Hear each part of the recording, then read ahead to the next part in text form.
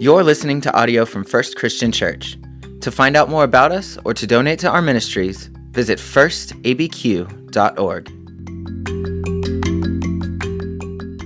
Children of God, get ready. Are you ready? I mean, you are children of God, every last one of you. And I don't want to go one word further than before I let you know, three things that are very important. That God made you. He created you and knows you intimately. And that God loves you very deeply. And that God wants to live inside of you. I want you to know that, children of God, all of you, to know who you are. Well, I'm excited for where we're headed today, for what we're up to. And yet I know that we're all on a journey of rediscovery, are we not, right now? A journey of rediscovering what normal looks like. Do we like this normal? A rediscovery of even what routine looks like. It makes us evaluate the routines we've had for a while, routines that we're now developing. Do we want those to be the same? And I'm hearing a lot from folks about changing jobs, about moving homes, about what do I want to do with my life. In fact, I don't know how many times over the last month or so I've heard, I thought by now I'd have my life together. Are you feeling this a bit? Some of this reflection of thinking, I should be of a certain age where I know what I want to do with my life. And yet, still we wonder what that looks like. What does this routine, what does this life look like? You look in the mirror and you think, I should have some of these issues resolved. They should be behind me. But yet we're still facing them. Well, here's a picture of it. Take a look at this guy. See if this doesn't feel like you in life right now. This is me getting my life together. All we want to do is just kind of get some zip in our step, get on that high line of life, and suddenly we just find ourselves dragging and sagging along the ground because we're just trying to put our life together. It's like we're trying to get to the fires of work or the fires out in the world, and yet the fires at home are burning where we can't even get to those at work, right? Maybe like this guy trying to get his life together. A garden hose spraying around the corner at the fire in his truck. Can't even get to work because of what's burning at home.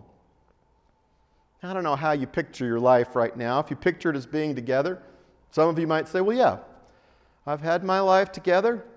I know what that's like. And it was a beautiful 45 seconds. Loved it. Enjoyed it. But how do we hang on to it? How do we cling to it? Getting our lives together. What I offer you over the next few weeks is a look at my friend, an unvarnished disciple. We're going to take an unvarnished look at what it is to be a follower of Jesus, who we are at our core. And that word, unvarnished, is kind of an unusual one. Unadorned, without polish. Where we are and who we are at our core, at our natural state of being. And my friend lives up to unvarnished in several senses. Not hiding who he thinks he is. Very stark, very straightforward, candid, direct. Unvarnished truth is going to come from the lips of my friend that I want to tell you about today. He's a solid one. He's the kind of person that you're drawn to. You want to be around. And it's kind of mixed. A lot of times you're drawn to this individual because, what they say makes sense. They're trustworthy. It's down to earth. They're very persuasive. There's also a draw to this person that's kind of frightening. Like, I don't want to be on this person's bad side. Like, I want to be behind him because I don't want to be in front of him. I might get attacked. This person is one that people gather around and want to be friends with because they respect and trust him. The story that I want to tell you about my friend is a story that was, about a 24, 36-hour period in his life that changed his life, set his boat on a whole new course, really and truly altered his existence going forward. And it was a time when he met another lion.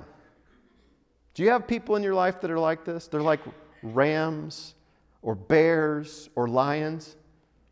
This guy is that kind of person, and he met another lion. Now, when we watch two lions square off, it's kind of scary for us. I mean, it looks like a brawl. It looks like something that we don't want to be involved in. But then it's almost like they just need to get some things out, put some things on the table, and settle things. And there's something of a mutual respect. Maybe there's a winner, one that comes out clear on top, but there's a mutual respect between these two lions about what's going to happen and how things are going to be. I know something about being a lion myself. I am the king of sprinkled donuts. No, not those kind of donuts. I prefer blueberry cake donuts. I took the family last weekend down to Carlsbad, and we stayed at super nice resort. It was the Carlsbad RV Park. One-room cabin, all four of us. And we're there with the kids. Well, I say kids. Is it fair to call a 19-year-old and a 16-year-old kids? Okay, well, I'll call them kids, but they're not kids. Well, we went to the pool. Again, this fancy pool that had large sprinkled donut floaties.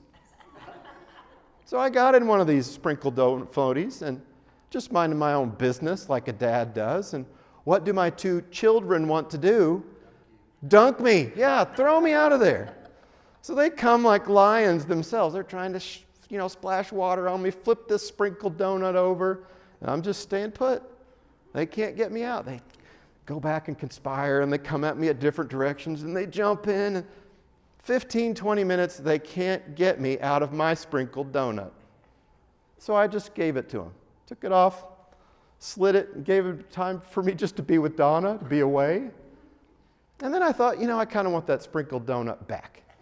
Because they each had a sprinkled donut floaty. And so I went in the first try, boom, 19-year-old Nathan, cashed out in the water. 16-year-old Lizzie, first try, she's out of the sprinkled donut, and I have two. I'm the king of sprinkled donut floaties. Okay, now that's not about this lion. This lion meets another lion and squares off. This guy was a fisherman. Spent his whole life near the water. All of his friends were fishermen. All of his family were fishermen. He was the kind of guy, even though the business might not have been his, everybody looked to him for guidance. Now, this fisherman lion met another lion, the Lion of Judah, a carpenter lion. Fishermen, carpenters, different kinds of people. Carpenters are given to the smell of sawdust, to precision. They measure twice and they cut once. They know what it means to take a rough surface and make it smooth, to join together pieces of wood into a corner, to plane out the rough edges. They're people of precision and people probably in the shade or the shop. Fishermen, they have to make quick decisions. They're rough around the edges. They've long ago given up smelling good. Smooth hands, not going to happen. They deal with knives and hooks and rope burns. Now, they have to make quick decisions because the fish are on the move. They're going somewhere. You have to go, you have to find them, rip them out of their natural environment of the water, and bring them up to air. And in these times, there were no flash freezers, no refrigerated trucks. So if your client, if your company, if your people that are buying your fish want fish, you got to provide it. You can't pull it out of the fridge. You got to know where they are, and you got to go get them quickly. Now, when a fisherman and a carpenter meet, we've got a lot to learn from, because these are people that work normal jobs. They know what it's like to live in in the life of Hard Knocks and to learn from their mistakes. So, one living in the sun, one living in the shade, we are struck by the authority of the one lion that calls another lion. The story that we're going to look at today is going to be in Mark 1, and I want to give you a little bit of background to what happens in this 24 to 36 hour period. What's happened is that the Lion of Judah, this carpenter, comes to this fisherman and says, "Come follow me." And he immediately gives up life on a rocking boat, gives up life chasing fish to follow the Lion of Judah. And his name, Simon, who follows Jesus, the Lion of Judah, Simon takes him to his hometown, takes him into his house, to his home synagogue. And Jesus there is commanding authority even in the teaching. People listen to him and they're like, this guy is not like our normal ones. He's not like our trained experts. He's more authoritative. In fact, people speak up in the midst of this sermon in the synagogue. An evil spirit prompts someone and Jesus silences it. He tells evil to shut up. Peter takes him home, and this is where we get to our story. Peter, who's gathered all of his friends, taken Jesus to his home church, now brings him into his home. So we're going to pick up in Mark chapter 1, and if you would stand with me, I'm going to read starting in verse 29. As soon as they left the synagogue, they entered the house of Simon and Andrew with James and John. Now Simon's mother-in-law was in bed with fever, and they told him about her at once. And he came to her, took her by the hand, lifted her up. The fever left her, and she began serving them. That evening at sundown, they brought to him all who were sick or possessed with demons, and the whole city was gathered around at the door. And he cured many who were sick with various diseases, and cast out many demons, and he would not permit the demons to speak, because they knew him. In the morning, while it was still very dark, he got up. He went out to a deserted place, and there he prayed. And Simon and his companions hunted for him. And when they found him, they said to him, "Everyone is searching for you." And he answered, "Let us go on to the neighboring towns, so that I may proclaim the message there also. For that is what I came to do." The word of the Lord from the Gospel of Mark. Thanks be to God. You can be seated. So this is a story that takes place after church. Jesus shows up to Simon's home and finds out that in his extended family, homes included a lot of people, his mother-in-law was sick. And so Jesus adds to his list of authoritative acts a physical healing. He instantly removes the fever, and she gets up and begins serving him. What no woman would have done on the Sabbath, she does out of excitement. Begins serving and feeding him. A true disciple that sees beyond that boundary of the Sabbath to actually be able to serve him. Now, this is pretty exciting for Peter. Someone who's been on the water, now he's on the land with a new career change. He begins to see, okay, this is, we got something going on special here. The guy that I'm following, this is the real deal. At sundown, everyone shows up at Peter's door. They wait till after the Sabbath, but all the sick from the neighboring towns, they're all there being healed by Jesus into the night. And Peter begins to click. He begins to think, okay, this is it. We can open up a hospital, a healing center. No more fishing. Let's do a hospital. Or maybe a teaching center. His teaching is profound. You know, I could take that bait shop out back and turn it into a wood shop if he needs to do some stuff with wood. Peter's mind is running with what can be done. Jesus runs off. In the night, while everyone's asleep, long day teaching, long day commanding people to change their jobs, long day healing into the night, he disappears to go be alone with God in prayer. Now I want you to make special note of that. not going to spend a lot of time on it. But the Son of God, the Messiah, King Lion Jesus, goes off to be with God. It's a note for us. It's a message for us. Well, Peter gets up, and no one can find Jesus. They go to where they last saw him, at Peter's house. He's not there. Peter, of course, organizes the search party. Peter, of course, is able to find Jesus. And he comes to Jesus, and this is the moment when the lions face off for the first time. You know, it's not so much a face-off as much as it is very confusing. Because Peter says, everyone's looking for you. And you heard what Jesus said. Let's go on to the next town so that I can preach, because that's why I came. Now, we don't get Peter's response. We don't get his verbal response. But we're right there with him, completely confused. What do you mean? Leave. We just got here. What was it you said to me, Jesus, that we're supposed to be doing? Fishing for people? That's what I did. I brought my whole family. I brought all my friends. I've left my job. I brought you into my house. I've got plans for a hospital, a teaching center, something. What do you mean, leave? I thought I'm doing what you want me to do. Have you been there before? Saying, God, you know, I'm doing my part. When are you going to show up? I mean, I'm doing what I think that you're asking me to do, God, and what do you mean, change the plan? I thought it was all about people. And so, the lions don't really face off.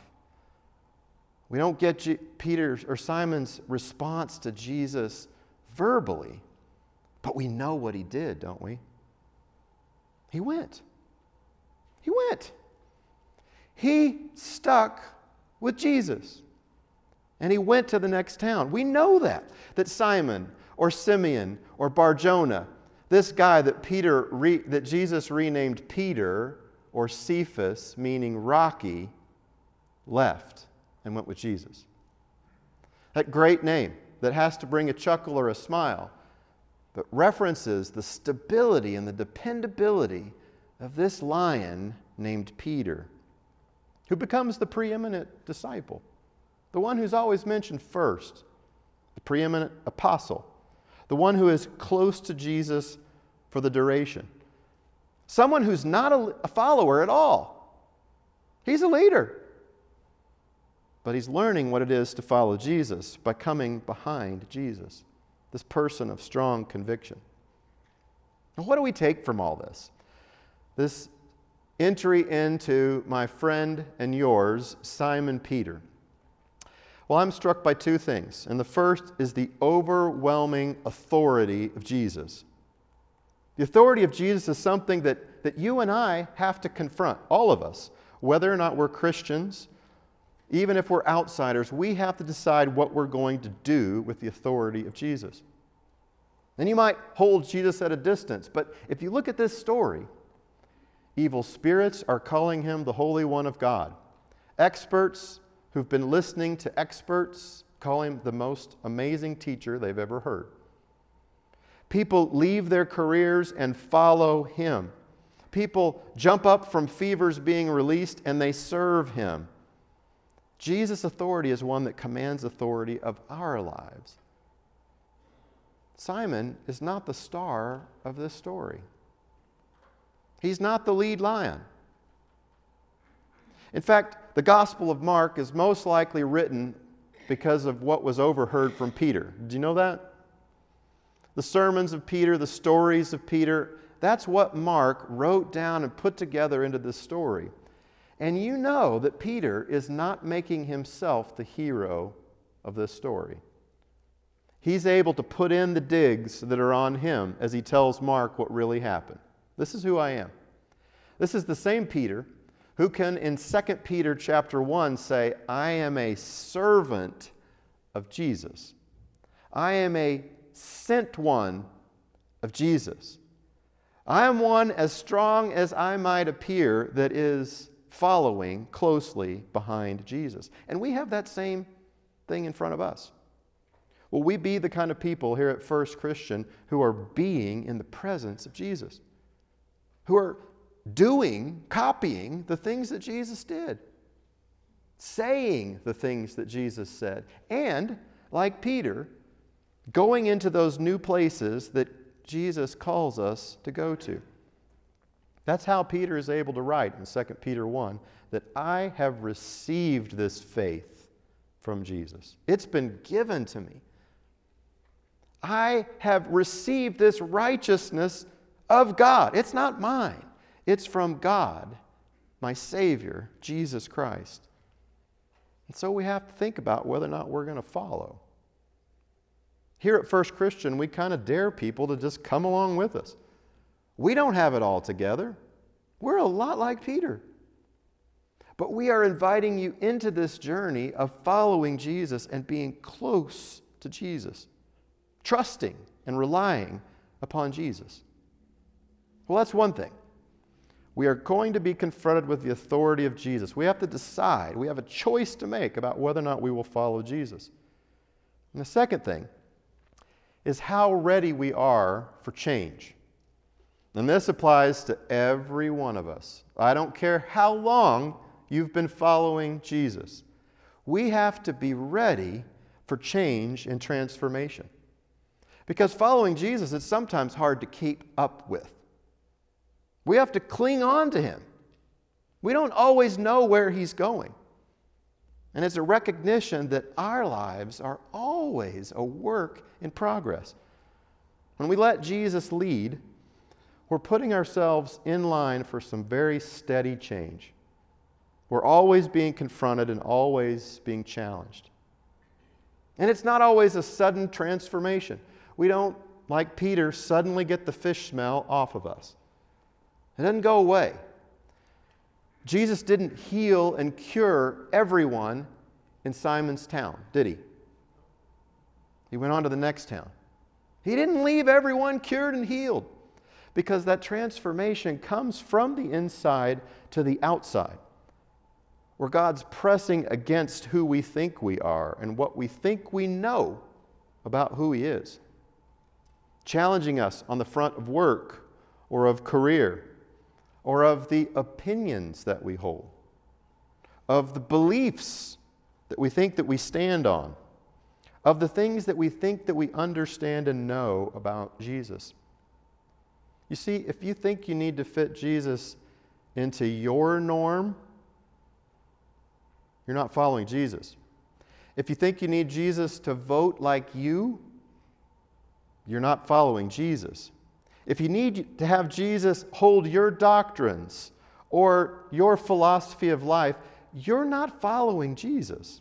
You're not allowing for the change that must come. Folks, we got to be ready for our sprinkled donuts to be flipped over. My time is coming. Nathan's a lot bigger than me. We have to be ready for what we hold to be true to be thrown aside.